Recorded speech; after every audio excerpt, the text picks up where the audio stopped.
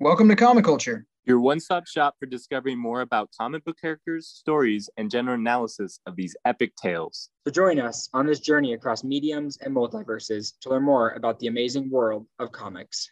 I'm Trey. This is JoJo. And I'm Petey. All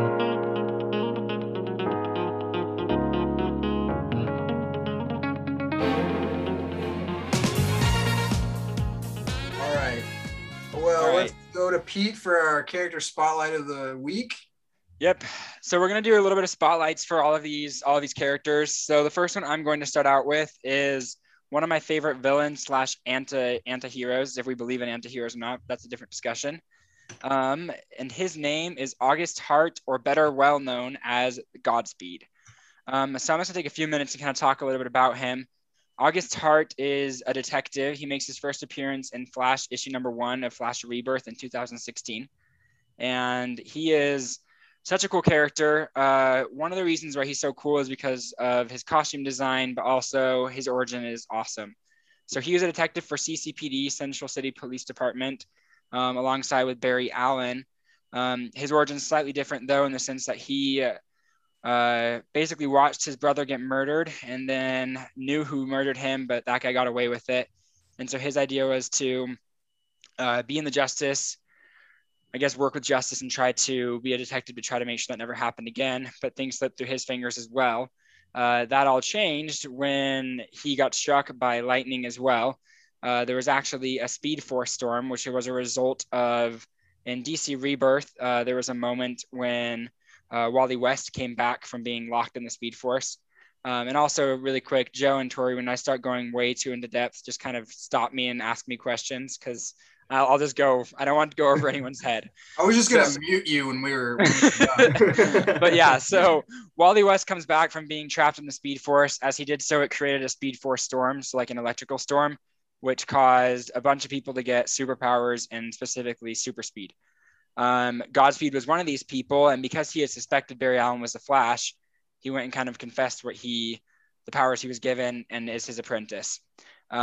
As this is happening, they work together for a few weeks. He's training him to be a sidekick, as well as training all these other kids who have been given powers.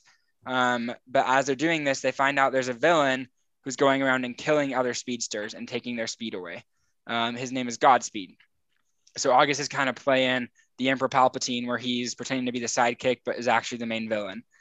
So he's saying, like, let's try to find Godspeed, figure out who he is. I'll help you with your CSI background and my detective background. We should be able to figure it out. Meanwhile, he's the one going and he's killing all these kids. I do want to ask the question: at what point, after murdering many, many children who were superheroes, do you earn the moniker of anti-hero? And when do you cross over to not being an anti-hero? We will get into that. How many children does it take? Hey, again, back to Star Wars. If Darth Vader can have a Death Adder pendant after murdering younglings, this guy can do it too. I have not forgiven Darth Vader for whatever it's worth. Go ahead. I'm sorry. No, you're good. But yeah, so basically, he gets revealed as Godspeed a few issues later. Barry Allen asked him why he did it, and his thing was he felt like these people were wasting their powers. So he figured, if I can kill these people, these speedsters and take their speed and use it to be a better hero, quote unquote, then it's worth it to me, which is a pretty twisted way, but whatever. So he kills all these people. Barry and then Wallace are able to defeat him. The coolest thing about these first 9 issues of it is that this is the kickstart to DC Rebirth, is Flash. And so you have this new character, new villain, amazing design. He's all white with gold, which is pretty cool for a villain, and his name's Godspeed. So there's a lot of irony in that too, of this idea of a Godspeed character with godlike powers, but really being a huge villain. So it's kind of shows a big contrast there. That's actually a great point. I never thought about the uniform. Yeah, because there's never this idea that that white speedster is actually a good guy, right? No, the first time you see him, he's murdering people. Yeah. Oh, no. But yeah, like any good anti-hero. We'll get to it. But so 9 issues in, basically he gets put in jail, Iron Heights, and you don't see him for quite a while. But he became a huge fan favorite. So one of the things I want to talk about that is interesting, anytime a character is able to cross mediums, from comics into something else, that's usually when it's like, okay, this character solidified in fandom. And within I think it was a year and a half of being created, he made it to the CW Flash show. His appearance in it was awful, but he made it, which is like the fact that he was even in the show after only being such a young character. I mean, I didn't realize he was that new. Yeah, like you look at some of these characters, like have we seen Batgirl besides Michelle Pfeiffer in the past 30 years? Like, no. So she's been around since the 60s and she hasn't been around. And yet this character was around after a year and was put into the Flash series. So Joe, have you seen anything on the Flash? The show? Like an episode here and there. So basically what they do with Godspeed, who I do have a couple questions for you, Pete. They basically, do you remember the Mandarin from Iron Man 2? Where you think he's the big bad guy, and then at the end it turns out he's just a drugged old man, basically? That's pretty much what they do with Godspeed. Yep. He wasn't even was he even a speedster? Or he was still a speedster. Oh, he just was bad. And I think he makes other appearances, but I fell off the Flash way before he came back. Maybe recently, but I don't remember them. And I stopped at season 5. So I have a question for you. You talked about the design. I think the uniform is 6, probably one of the best designs. But I think the key to his success is his name. I think that is one of the best names. If he had looked exactly like he was, everything had been the same, and his name had been like the Blur, I think he would have died, and we would have never heard from him again. He'd still be in Iron Heights today. Yeah, I think the name Godspeed it's all within that name of the idea of, it's like you hear that title and it's always like a title of endearment for telling people to go go get him, basically, like so Godspeed to you. And now you have this villain whose name is Godspeed, and he's just awesome. So again, I like the irony. I like the fact that he has these powers. The other thing about him, if you look we're going to post this on our Instagram, his power set is interesting. I was trying to figure out the best word for one of his powers that we haven't seen the Flash do yet. The best word I could come up for it was speed cloning. He can go so fast that he can technically be in 2 places at the same time. Is he creating doubles, or is he? Yeah, and you see the Flash do it in like alternate time universes, but he's literally there's a couple panels where he's fighting the Flash 2v1 because it's sick. 2 Godspeeds versus Flash. That's so sick. And it's the same person, but it's not like a copy of himself. It's literally him being in 2 places at once. And what was his name when he was a sidekick to Barry? He doesn't have one. He was like, I'm still trying to figure it out. As far as I know, I could be wrong on that, but I looked for it. Find one. That leads into his big reveal where he yells his name, right? That panel that you see all the time. Like, I am Godspeed, yeah. That's sick. So anyways, really quick, I'll go into what he's done since then, the game, kind of anti-hero. He ends up joining the Rogues in the prison, and they try to come up with a plan to defeat the Flash. But he betrays the Rogues to the Flash, and the Flash comes clean to him and tells them what their plan was.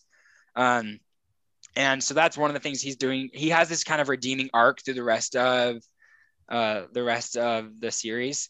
At that point in time, one of my favorite things is he says, Captain Cold comes to him and is like, hey, how can you put yourself in, like, by doing this, you're putting yourself up there with like with Barry Allen and these other speedsters by being so like well-hearted, and like does it in an insulting tone. And Godspeed says, well, I guess that puts me in pretty good company, doesn't it? And so it's like he has that moment. And then later on, there's another villain. We won't go too deep into it because we're getting pretty close to what's happened since then. I don't want to spoil the big ending for his arc, but basically there's a big villain, Paradox, who it has the ability to control time.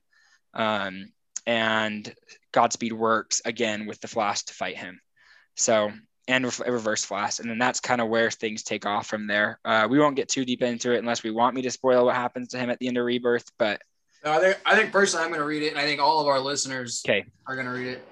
Oh, yeah. Wow. Look at that. Wait, real quick. What has he been animated? Has he been on any Nope, nothing animated. So straight to the CW? Yep. And nothing. Straight back to the comic book. Interesting. Yep. So we'll see what happens with him from here on out.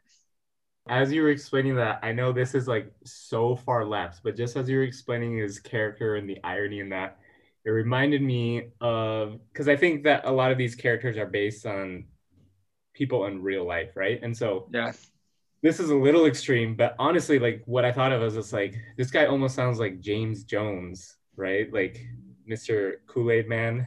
Yeah. In the People's Temple, where you know, in the name of like a religious purpose or in the name of trying to help other people, you just take it so far that you end up just like absolutely being, you become a paradox, right? Yeah. You become this, the very thing that is just like you were trying to prevent, right? Yeah.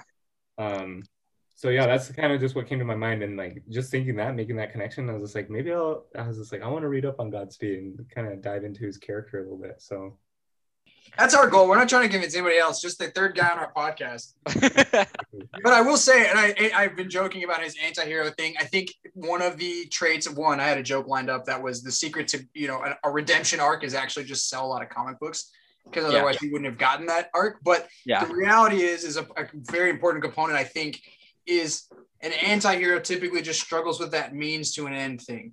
And typically they're going to do bad things, but the end goal is ultimately like a better world. Right? And you get like, you could argue like Thanos has that mindset, and that's, we can go on about, I don't really think he's an anti-hero, but I think that's probably why Godspeed falls into that category. He's ultimately saying, these guys are wasting their time, their powers. I could do better. Give me your powers. I mean, like, probably wouldn't be as mad at him if he could just steal their power without killing them.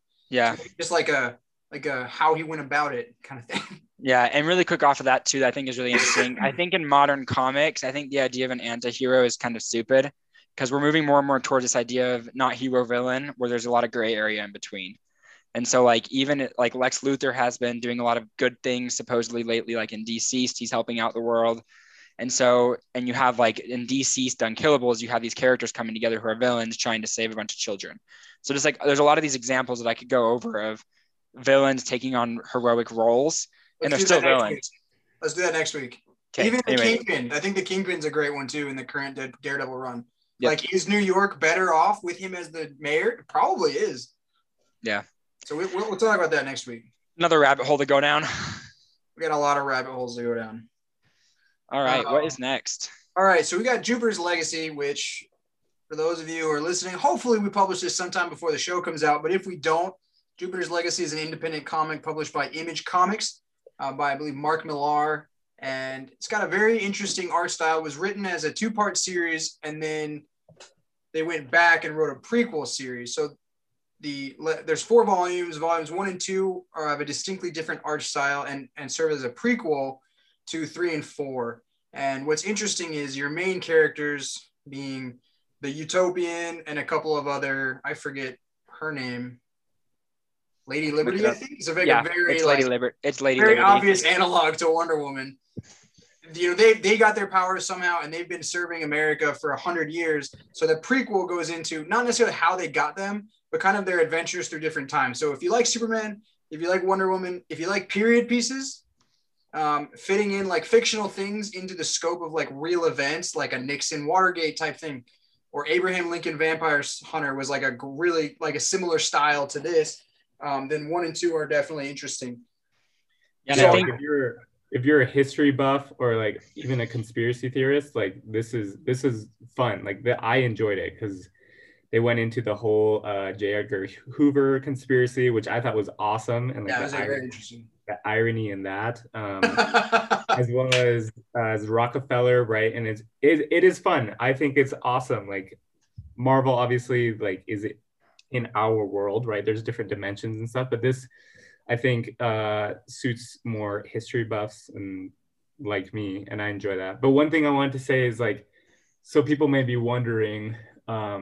So yes, Joe has read the first volumes of this. We got him to read those comics in case people were wondering. He's read them. There you go. But I was just like, because DC and Marvel, obviously, Marvel, as of right now, is probably just like top tier, right? Yeah. So it's like, why are we talking about like this independent comic, right, series?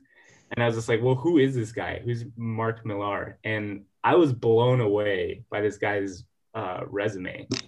So I don't know if you guys knew, but he's the one that's written Kingsman, which has turned into an awesome live show. Wait, did Kingsman start as a graphic novel? It did. Yeah, and he wrote it. He actually wrote the Civil War series for Marvel. So wow. I knew that. Arguably the best comic series under Marvel. He did Wanted, which was loosely based on they took that novel and made it into a movie with Angelina Jolie. He did the movie Kick Butt. I won't say. That's actually part of a much bigger series, I think. We'll just say it I'll say it just for clarification purposes. If my wife is listening, the series called Kick-Ass, I believe, is a bigger part of I think there's like things that come after it. Like those heroes have like I think there's continuity there. Yeah. That's crazy. I didn't look into his resume, so that's really cool. Well, and he works for DC, and I know nothing of this, but maybe you do, Peterson. He did Superman Red Sun. Oh, wow, that makes a lot more sense. It just came out. The movie just came out. Well, yeah, the book is amazing. That's interesting that he did that. Knowing about Jupiter's Legacy, it makes total sense that he would have written Red Sun, because it's an Elseworld story that's pretty dark. So like another period piece, right? Well, yeah. So I can go back and just it's basically what would have happened if Superman, instead of falling in Smallville, Kansas, if he went to the Soviet Union. Right. Yeah. How was the movie? Was it worth a watch? I actually haven't watched the movie, to be honest. Sometimes I shy away from some of them if they're like good pieces like that. I get scared, so I'd rather just avoid them. Fair enough. But so yeah, this guy's rap sheet is like unbelievable. That's sweet. I'm glad you said that. For those that are just like, I don't know, I don't really like. If you're not even into DC or Marvel, I could totally understand why you wouldn't want to check out this kind of independent comic book. But I mean, this guy, not only has he made great books, like he's been able to transfer them over into some cinematic masterpieces. So that's awesome. And it's published by Image Comics, who's published a lot of the premier independent comics. Not even mentioning Invincible, which is kind of relevant right now, but like you go back and you go Spawn and all of Todd McFarlane's characters. I mean, I believe most of those are published, if not all of them, by Image Comics. Yeah, and I think one of the things that I would say too, I'm a purist. Like if it's not Marvel or DC, I would not touch it. Think about the freedom these writers have compared to the writers that are writing for Marvel and DC. Like if you're writing for Marvel or DC, like one of like Batman or Captain America or Spider-Man, you're writing with one hand behind your back because you've got corporate breathing down your neck telling you what you can and can't do. But go ahead. Yeah. With Jupiter's Legacy, you've got these characters who it's like, oh, they're writing a Superman story. They just can't use his name. It's like they use these ideas of like all the things that they want to do with these characters, and they write them with a different name basically so they can tell their stories the way they want to tell them. Yeah, absolutely. And I'm not some kind of like analytical genius. I came to that epiphany after reading, I think it was in series 2 of Invincible, where basically Invincible, we're going to go into this in a second, but it's about a kid who gets superpowers and he loves comic books, and he always goes and meets his comic book hero. Has him sign the author has him sign all of his comics, and he always asks him questions. And the author of these fictional comic books serves as like the voice of the author of Invincible, saying like, he's like, don't you ever wish you worked for one of those big companies? And that's where he kind of goes on little rants in the panels of, no, I don't want to work for the big companies. I can't do anything creative with my characters and all those things. So, which is a very, very interesting concept. And it makes sense. I mean, Spider-Man, even to just look at something as non-controversial as death, these characters don't ever even die, let alone have anything bad actually happen to them, if that makes sense. I mean, some horrible things happen to Invincible that would never happen in a mainstream comic. And it lets you talk about broader issues. So we don't even have to get into Invincible to talk about that. There's plenty of those things in Jupiter's Legacy. And just the first, I think like the opening panel.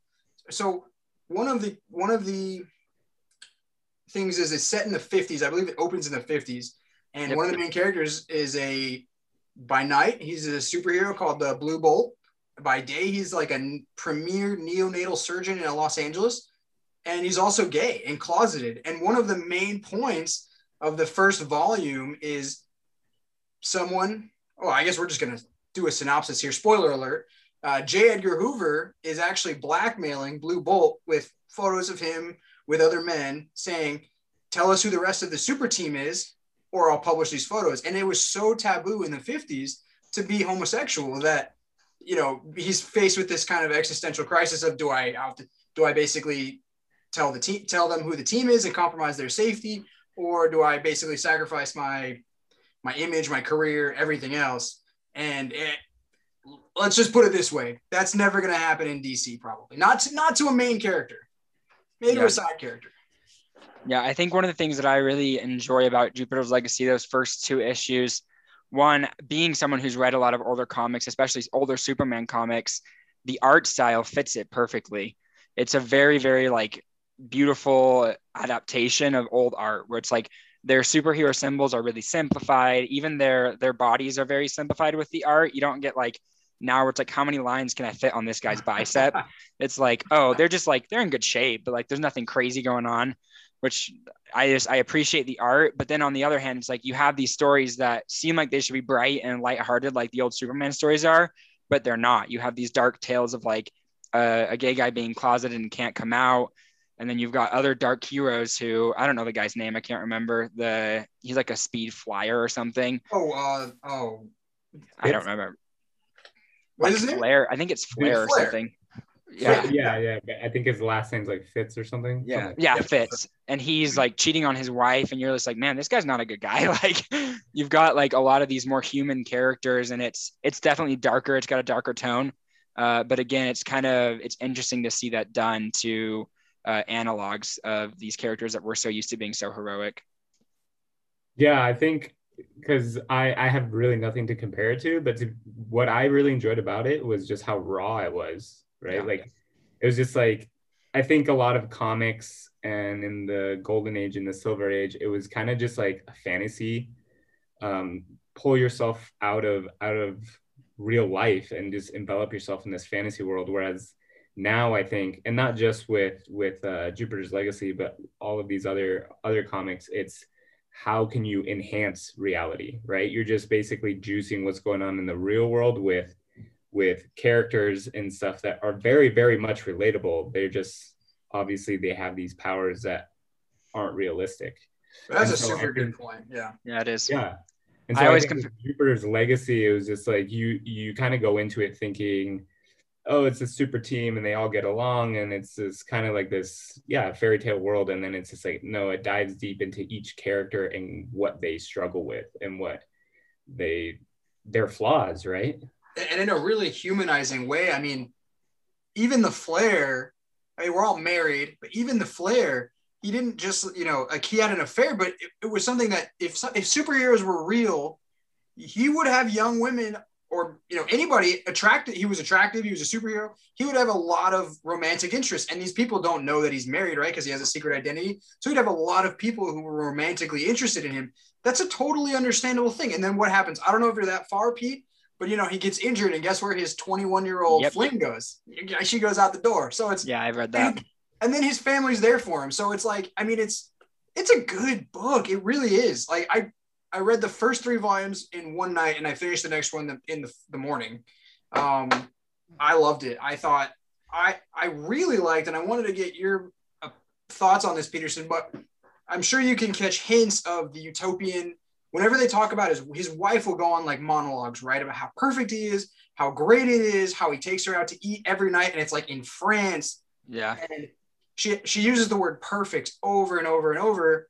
And I don't know if this will come as a surprise to you, but essentially his arc ends with her leaving him because she can't handle how perfect he is, which I got to admit, that's one of my biggest issues with Superman. So it's like to see this annoyingly perfect man ultimately lose what he cares about the most because he doesn't have any flaws is, I don't know, maybe it's just me, a flawed man, wanting to see someone better than me dragged down. But it's understandable, I guess, is what I'm trying to say. And so I'll confess, like everyone, before we recorded, I was saying I haven't quite finished volume 2 of this. But with you saying that, that's exactly where I figured this was going. And I'm not trying to be like, oh, I predicted it. But I mean, it was just so easy because you hear her talking about like with her, I think it's Lady Liberty she's talking to. And she's like, oh, you're not tied down, though. You can go be with whatever man you want to be with. You can go do this and this and this. And the next panel, she's eating dinner in France with her husband. And you're like, why are you living vicariously through this single woman? Is that what the vibe you got? I thought she was trying to cheer her up. I didn't really see it as jealousy. But the thing is it's like, sorry, really quick, is like, if you compare that to Superman and Lois Lane, the biggest difference is Lois is just as like amazing as Superman is. And I think that's an interesting conversation that we could have for later.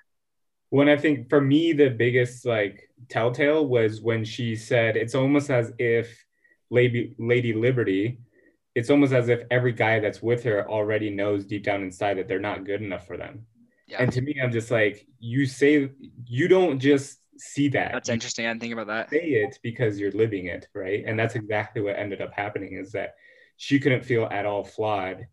And I thought what was beautiful about it was the fact that she even talks about how them separating, like he was such a gentleman about it. Like there was almost like no emotion behind it to show any kind of flaw. And you can relate to that, right? Like that would be extremely frustrating. That would be so frustrating. You would just constantly feel like the slacker in your own marriage, right? Yeah. Like, yeah. She said she woke up and every single thing that needed done around the house had already been done. It was just like, not that, I mean, I wouldn't complain about that part specifically. Yeah, that sounds great to me. It was like all of it combined, you know. But I'm sure over time, you'd be annoyed. Time, it would just absolutely destroy you. But she closes. He even offers to carry her bags to the street, and I think she's like, "No, I got it. It's nice to struggle sometimes." Yeah. And I was just like, that's interesting. I mean, you could have a very long existential conversation about that. That's for sure. Any other thoughts on the Utopian? No, I think we're for everyone else, we're talking about doing these 2 issues now and then breaking into the other ones maybe next week. I think we've left off at a good point to be able to move on to the next section. What do you guys think? I did want to get your thoughts really quick because you did talk about the art style. Have you looked at volume 3? Like I know Webb started. I haven't. You told me it's very different and gritty, but extremely different and very, very cool. If you've ever seen, I'm not positive about this, but if you've ever seen panels from The Boys, it kind of reminds me of that. It's like really, really gritty. And that's not even to mention like how it's not that graphic. Like there's blood, but it's intense. Invincible basically opens with a high school kid named Mark Grayson, whose dad is known as Omni-Man, which is I don't know if it could be a more obvious parallel to Superman. I mean, it's even awesome enough that somebody walks up to him and he's like, basically like, "Oh, like, don't you get your powers from the sun?" And Omni-Man goes, "No, common mistake." I get that a lot. And so literally like breaking the fourth wall, you know he's Superman, we know he's Superman, and Mark doesn't have his powers yet. And, you know, the opening shtick is, well, you'll get it soon. Even the latest of basically Sky High. Yeah, it's like Sky High on a budget, like a bigger budget. Yeah. Also very excited that they animated it. When I first heard of Jupiter's Legacy as a Netflix show, I thought it was going to be animated. And I mean, I like a lot of the actors they've cast, but I've come to actually appreciate animation because you can fully render the comic. Like there's animes that go like panel for panel, shot for shot, which you don't get that in a live action. But so essentially he gets his powers, he starts training with his dad. And then there's this kind of his dad sits him down and he says, "I'm here from another planet. I'm here to protect the Earth on an assignment, blah, blah, blah. Superman. And pretty quickly, spoiler. Minor spoiler, but if you've seen the trailer or you go to watch the trailer, is that really why his dad's here? And that's a really interesting conversation because I'll just say this, his dad is thousands of years old, right? And whenever he and his son disagree about something, there's just this idea of like, what, you know, and there's even this panel that I love where his dad says, you know, what makes you think you know better than I do? I'm thousands of years old. I'm like an elite military, whatever, high up from my society. You're kind of naive. You're 17 years old. So very interesting family dynamics. Super excited. The show drops, I think 2 weeks from tomorrow. And they're going to do like a full drop. I think every episode comes out on the 26th. So I know what I will be doing. Hopefully you guys check it out too. Yeah, it's so Invincible again. I again back to my idea of any comics and being a purist. I wasn't. This is the first one I read that Tori's like, you should check it out. It's like, all right, I'll give it a chance. I really enjoy it. I think one of the coolest things about it is that I'll just say the twist since we've hinted at it. And it's not a huge spoiler because it's not super deep into the issues. It's probably it's within the first 5-10 issues, and it's that Omni-Man is he's there to infiltrate Earth from another planet, and it's like the long game, right? So anyone who knows like Blue Beetle, it's like the Reach idea where it's like, no, we could be here for 100-200 years, but we're going to conquer it eventually. So he plays the role of hero because he's saying all these monsters are coming to try conquering it. That's my job. So like I'm saving them, and he takes on this role as a superhero kind of naturally. But then after that, throughout the first volume, we also see him like he's not a straight villain again. He's kind of got some good things, bad things going on for him. So it's like you think he's a good dad, then you think he's a villain. And then throughout the rest, it's like, well, I don't really know where I stand with him with what he's doing. Like, he clearly cares for Mark, and he wants to help him understand kind of his side of things. So it's interesting. I think what's cool is he's also trying to figure out, like, am I a villain? Am I a monster? What's right? You know, like thousands of years of training, of one mindset, of a militaristic mindset. And then his 17-year-old has a heart-to-heart with him, and he's like, maybe I'm wrong. I mean, that takes a lot of humility. I have to say, by the end of it, I really like Omni-Man. So it's basically Superman and Lois and Lois, the new CW show. Well, that was when we were talking about. Actually, that was a really good moment. We were talking about Jupiter's Legacy, and I said it's basically right. If Captain. This is not a spoiler either. If you know anything about the premise of Jupiter's Legacy, if Superman and Wonder Woman get married and have kids, isn't that just Lois and what is it? Superman and Lois, this one. And I said, well, maybe if their 12-year-olds grow up drug addicted and in therapy, but I didn't get that vibe from the CW trailer. So no. But this is, I mean, I agree with you. If there was no big twist, this would probably be a pretty boring show. So looking back, I tend to dive in deep. If I find something I like, I start Googling it, which is horrible if you want to avoid spoilers because of that little like Google suggestion thing. I can't tell you how many things I've had spoiled. It's like I Google. This has been Tori's problem since like as long as I've known him. But his problem is he doesn't know how to keep it to himself. So he'd be like, "Oh man, I'm so mad about this." No, Tori that's not true. Roommates, we can say, and he came into my room and said, "Man, I looked up something today, and man, you're gonna be so mad when you hear about it." And then proceeded to tell me the whole story, and I was like, "Thank you." I did this? Yes, you did. Because hold on, because I worked. It was so Spider-Man. hard to not tell you that Omni-Man was bad. Like I literally. No. You've been better. But when we first met, I still remember it was a Spider-Man. It was his appearance in Civil War, and I didn't know about it. And I was trying to not know about it. And you showed me like the picture, the still of him on top of the bus holding Captain America's shield. But this happened? I mean, it sounds completely real. It's funny that I have no recollection of it whatsoever. Well, yeah, I still hold a grudge against it for you, so don't worry. Really? Wow. I didn't even know I had a problem. See, this is good. This is cheaper than therapy. All right. Well, I am working on that. And my biggest problem, again, is that Google suggestion box. So I know DuckDuckGo sucks as an app, but it is secure and it doesn't have that feature. The next thing we've got, and let me know how we're doing on time, Pete. I know we're a little bit behind, but we've got a kind of a breakdown of season 1, specifically the ending of WandaVision. I'm still kind of like at a loss for words, and I think it really comes down to the fact that it didn't meet my expectations, but it was 100% necessary, and I know exactly why they did what they did. You know, well, I for one, Marvel, and we mentioned this before with Omni-Man, where it's like the long game, right? They're very much long-term vision, don't want to just give you a thriller just to give you a thriller. And that's been them since the beginning with Iron Man. And so with WandaVision, like I was expecting at the very least, Mephisto to appear, right? And that didn't happen. It was just Agatha Harkness. All along. Yeah, which is a little disappointing. And like I said, I'm not the one that reads comics, but I knew her background, so it was kind of like, really, this is gonna be. You had already heard of her? Was that like WandaVision research? Yeah, like I think most people who have if you listen to any podcast on it, I feel like people knew by the second episode that Agnes is going to be Agatha.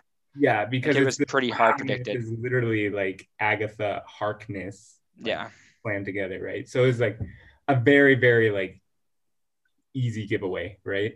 But yeah, I thought there would be more. But saying that, I mean, there's a lot to pack in it, especially even if you know the comics, right? The fact that they introduced the Darkhold, the fact that she talked about, I mean, we know that Doctor Strange already exists, but the fact that she talks about Doctor Strange and how Wanda is actually more powerful than him. That was interesting. Yeah, and then Mephisto, and then there was a connection. Now I can't remember what the connection was, but with the Fantastic Four. Yeah, so Agatha's the nanny of the Fantastic Four kids of Franklin Richards, actually. Right. Yes. Exactly. Oh, for real? Yeah, that's her first intro to Marvel, actually. So there is a lot to kind of look forward to, and I actually saw the other day the director. I can't remember his name now, but the director said he basically said what I just said. He's just like, yeah, a lot of people are probably going to be disappointed because they're expecting more. He's just like, but this is Marvel, it's coming, right? Yeah. So he threw it out there, basically saying that all of our hunches and all of what we anticipated is eventually going to come. It is just that long game that they're going with. Wasn't it funny? I think I could be wrong. I didn't do a lot of research into WandaVision. I had pretty low expectations. I liked both actors. I thought both characters were interesting. I thought this is going to be kind of the stable Marvel show that maybe gives you a little more here and there. But I think my expectation went like this: low expectations.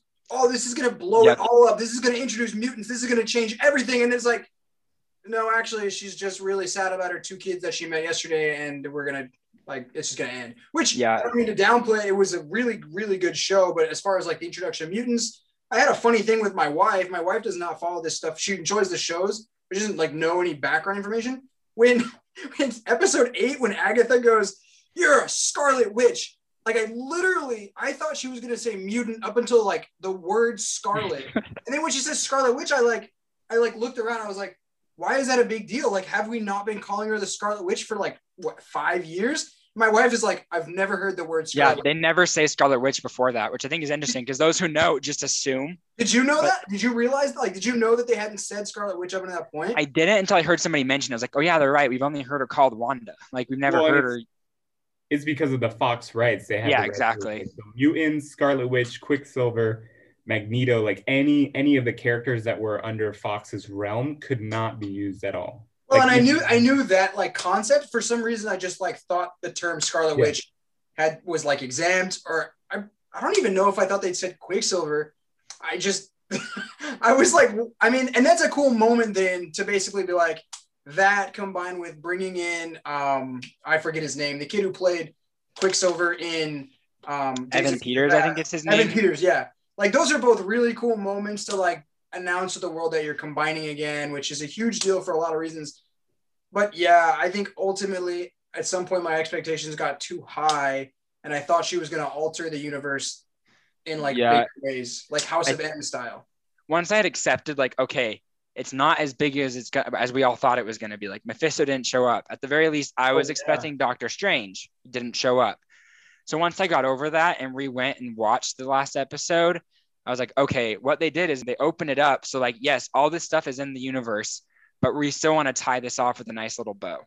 And so they tie off the series with a nice little bow. There's some really great moments. And once I was able to get past all the fan theories and just enjoy the show again, because I've seen every episode 2 or 3 times now, honestly, not on purpose, but because it was oh, my mother-in-law wants to watch it. Oh, now my wife wants to watch it. And so it's I've seen everything quite a few times now, just naturally. And it's there's a lot of really great moments. And I think it's just, we all expected something so big. Well, you mentioned it's we didn't expect anything. Then we expected everything. And then it kind of met in the middle. And we're oh, but where's Galactus? I want to see everything. Galactus World Eater. What? Looking back, and if you ask the general public or even super nerds, what Marvel movie have you disliked the most? And without question, you'll at least hear Thor: The Dark World. What is it? I think that's it. Yeah, Dark World. So there you go. I can't remember the title. Is one of the worst movies. But if you go back and watch The Dark World, and not as a Thor movie, but as a Loki movie, you'll actually appreciate it, because without Dark World, you can't have Loki in Thor Ragnarok, which was awesome. You can't have Loki in his new show that's coming up, because you don't have his character fleshed out. And there's no way you would have been able to flesh out his character just in the first Thor and in Avengers. Wait, does he even show up in the first Thor? Loki? Yeah. Yeah, he's the main villain. Remember he's the blue child? Yeah. The ice child? He's the blue child, but the main... Is he the one that sends the giant Power Ranger robot to the Earth? Yeah, he's still the main bad guy. Is he? Whoa. I mean, I know he's in there. He's the main bad guy in Avengers, too. I may have to watch the first Thor again. It has been a while, but yeah, just going back to that. And I think it's the same concept because House of M is like, not only the art itself is amazing, the way that she makes people kind of like vanish and her dimension. The art is like so well done. But the whole story behind it, like you just like love Wanda, like, and you feel for her. And similar to Loki, you didn't get that with Wanda in any of the movies. In Age of Ultron, like she's introduced and it's just like, okay, yeah, she's bad, then turns good.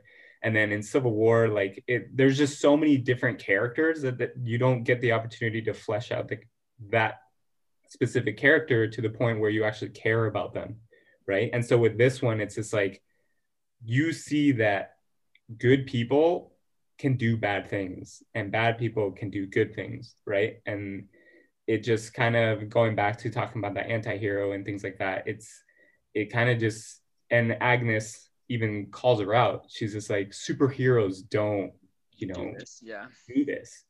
And it just kind of makes you realize, like, given the circumstances and given the situation, which Monica Rambeau even admitted, she's just like, I think I would have done the same thing. I think I would have tried to bring my mom back, given the chance and powers. Yeah, I like that part. Right? And so that just humanizes her so much, and you connect to her in such a deeper level. And I think being able to prolong that and take it across, whether it be the Multiverse of Madness with Doctor Strange or any other series that she'll be in, there's now this show that anchored her character so that you can develop kind of those emotions for her. Like Loki for me, because like before Loki, I think is one of my favorite characters in the movies.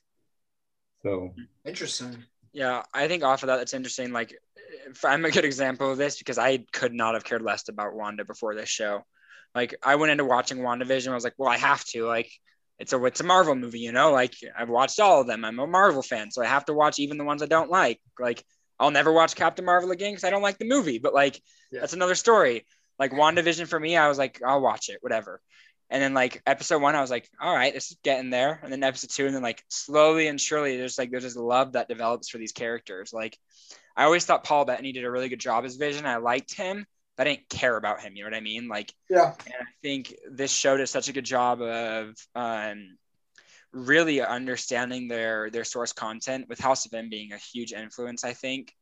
And then taking it to the next level and always doing like the Marvel twist in the MCU, which I think overall, I think it's a really great movie, or a great show, I guess we should say. And again, going back to that point with the movie and the show, this is the first of its kind in the MCU. Like, yeah. And it is completely different from any MCU movie we have. One of the biggest things is they didn't kill Agatha, which is great because we actually like a recurring villain in the MCU, which is a huge issue in the MCU, in my opinion. We're going to see Agatha again, which is like great. And we're going to see her take on that kind of Loki role where it's more of like, she's going to come back and probably help fight Mephisto at some point, or one of these other Dark Lords. So I think there's still a lot of things like we've talked about where it's going to be opened up, but for now it's like, it's there, but we wanted to close it off and make you love these characters. If you look at it structurally, I mean, you take Wanda and Vision, and let's just say they're on screen every minute during the show, and you give them there's 9 episodes at 40 minutes each. You just gave them like 4.5 hours of screen time. Whereas, I mean, that's pretty much on par with like Captain America or Iron Man at this point, as far as time with the characters, which is ultimately a prerequisite to caring about them. I don't care about Bucky Barnes. I'll be honest with you. I probably will after Winter Soldier and Falcon or whatever. But I will say a couple of things. My expectations are actually somewhat lower for Winter Soldier now after this show, which I think is weird, and I don't even know why. I just feel like the scope can't be as big. Even if Wanda, for all of her mystic powers, didn't really change the Marvel universe that much, then I'm not sure how Falcon and Winter Soldier are going to do it. But I would love to be wrong about that. I think I'll probably end up liking it because I think it's going to be in that vein of Winter Soldier, Captain America 2, which is a top 3 Marvel movie, I think, by most standards. I think, can I jump in really quick? Yeah. Yeah, so one thing I think is interesting too, I think people's expectations were so high because of the crappy world we've lived in the past year and the fact that there's been no entertainment. And so then like for all of us geeks, it's like well, Mandalorian came out season 2 and blew open the roof for a lot of Star Wars fans with like Luke's return, which we can go over later. But fans were blowing up about it. And then WandaVision comes and like, oh, I bet it's going to be the same idea. Like they're going to blow up everything. Like everyone was just expecting these things. And it's like, what single Marvel movie focused on one character has done something that big? Like at the most we get was Guardians of the Galaxy when they mentioned Thanos, and he's not even like a character. The only time you see him is when Ronan goes and sees him. And like, that's all you get of him. That's at the end of Avengers 1, right? Well, you see him in Avengers 1 and then you see him again in Guardians. Oh, okay. With actually voiced by someone different at that time. Yep.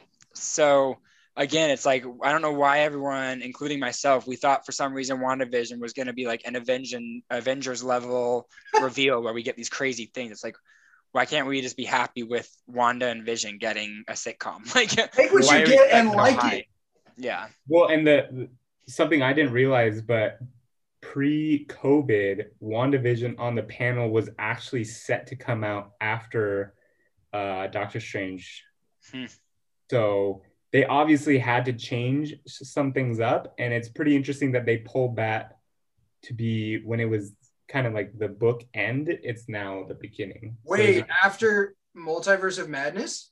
Yeah, so I'll have to look it up exactly, but it was supposed to come out the end of this year. So whatever they originally had. So it's supposed to be like Black Widow. I can't remember what else. Can't remember what other movies. Eternals. Eternals, yeah. Eternals. I think I can't remember what else. There was one more, and then it was supposed to be WandaVision. So you saying that actually brings me to a conclusion that I wonder if you guys agree with. I would actually argue that change in time frame means that WandaVision was never supposed to impact the universe that much. Exactly. I don't think it's malleable by a year, and theoretically flipping it one side to the other of a series of movies. The other one might be Ant-Man. Does that sound right? Yes. Yeah. Then she was probably never going to like drop a bomb on the Marvel universe. Yeah.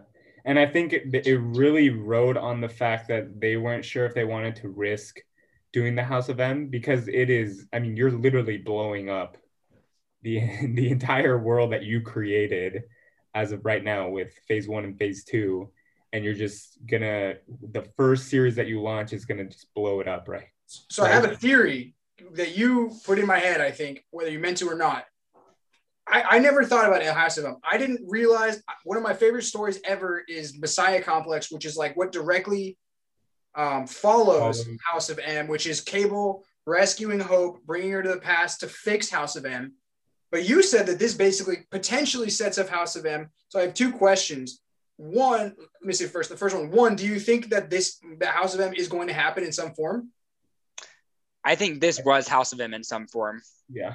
Okay, so I think this is what you're getting for House of M. I think this is the most you're going to get of it. So really just that she screws stuff up in reality and she doesn't kill mutants? Because my thought, the theory that I came to was, wouldn't it be easy to introduce mutants if you only had to introduce the very, very few that she didn't kill? And that's why we didn't know they were around.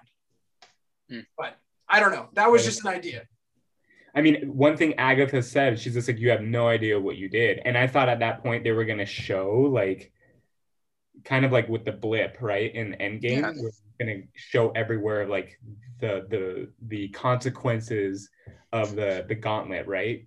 But it doesn't. And so I think there's going to be just kind of like more or less Easter eggs throughout these series, kind of tying these little strings back to WandaVision. Going back to kind of like that long game. And I think off of that's interesting too, is I think WandaVision suffers from another thing, which is the same thing that Age of Ultron struggled from, is it was Age of Ultron, no matter what storyline they were going to pick, it wasn't going to be as popular as Avengers 1 because it's coming off of that. And it's like WandaVision is coming off of Endgame. So it's like... Is it the first Marvel movie since Endgame? As far as I know, I don't think anything else. Well, you have the epilogue, but it's different because it's an epilogue. So it's not like it's not taking you anywhere. It's just wrapping up one last little tie with Spider-Man. That's super interesting. And it wasn't supposed to be. Yeah. Because of Black Widow, but Well, if you argue like what it's Joe the first present time thing to come out. You know what I mean?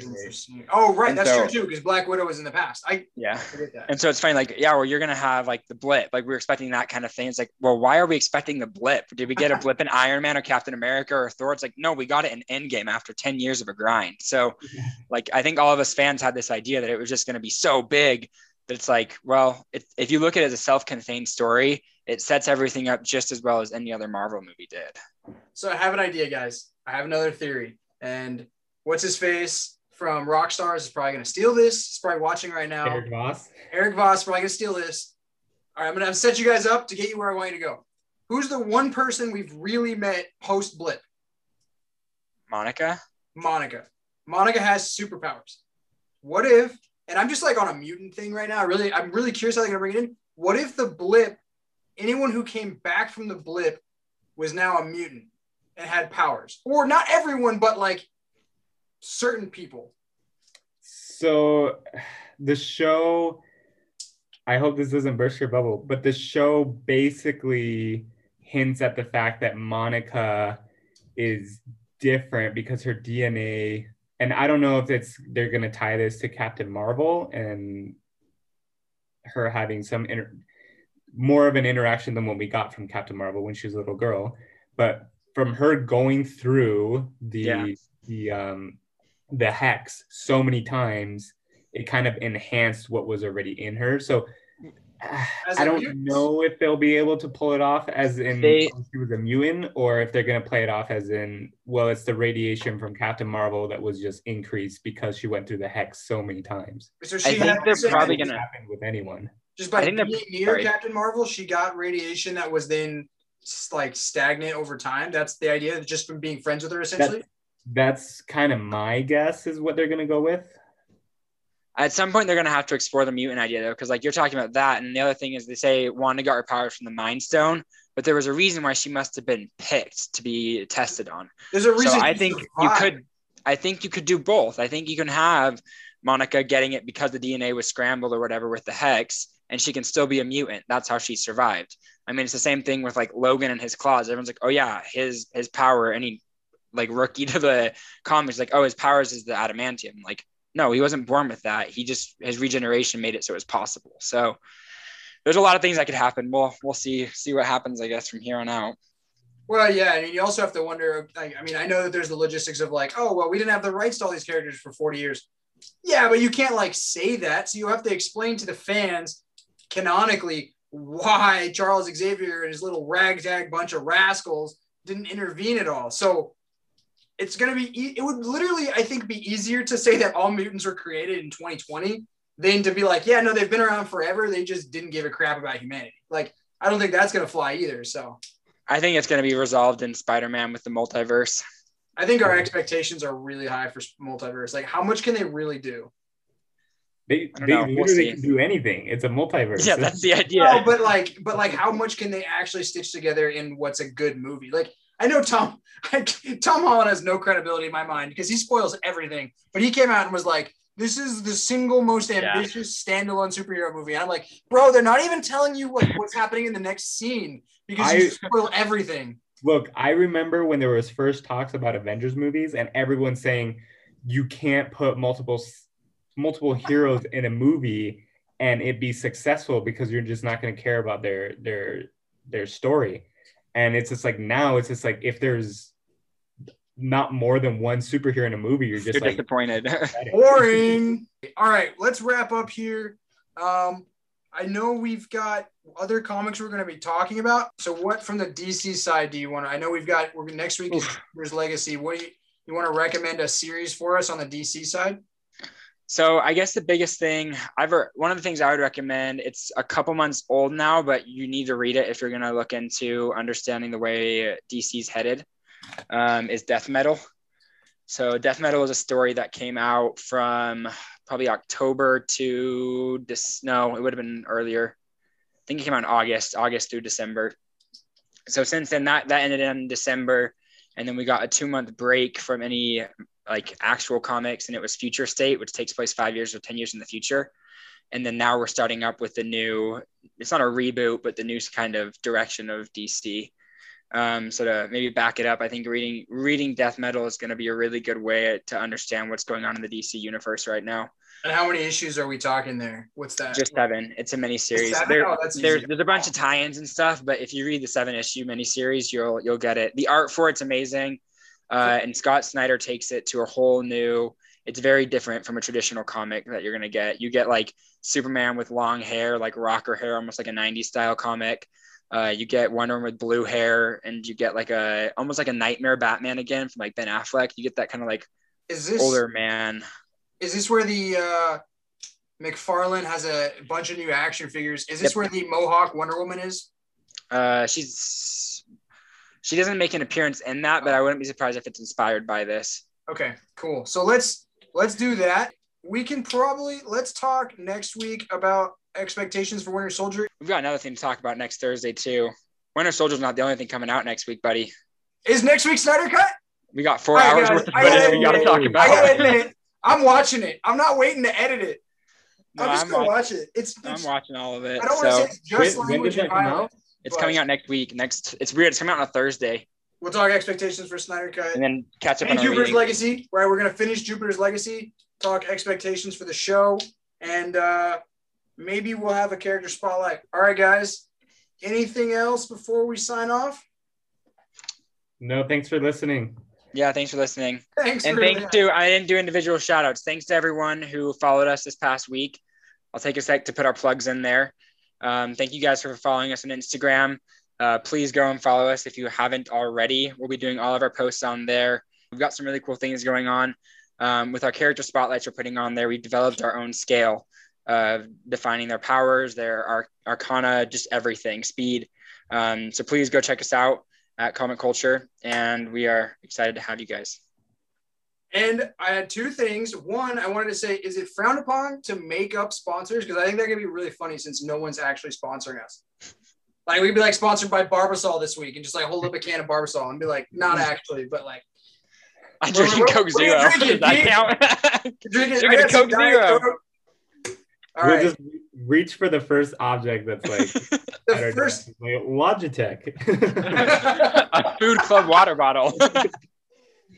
Awesome. And the other thing I wanted to say is, I'm not saying that we're big time, but within 5 days of creating the account, 2 of our character spotlights were on Skyfox and the Utopian from Jupiter's Legacy, who we didn't even talk about. Skyfox, who I don't know if you guys are far enough in the series. I think he's awesome. Really like him. And I'm glad that the prequel, so far, I think. Yeah, I'm glad that the prequel talks about it, because you get a different perspective of him in the original series that comes later. That it wouldn't make sense without the backstory. But we did get some likes from Elena Kampouris, who is actually playing Chloe Sampson in Jupiter's Legacy, who is the daughter of the Utopian and plays, let's put it this way, plays a much bigger role than you would expect going into the show. So she reached back out after I texted her, asked her some things about the character. We're going to do a spotlight. She responded with some awesome feedback that we're going to incorporate in our character spotlight. Super cool that she took the time. So thank you, Elena. And we'll close with that. Thanks, guys. Thanks.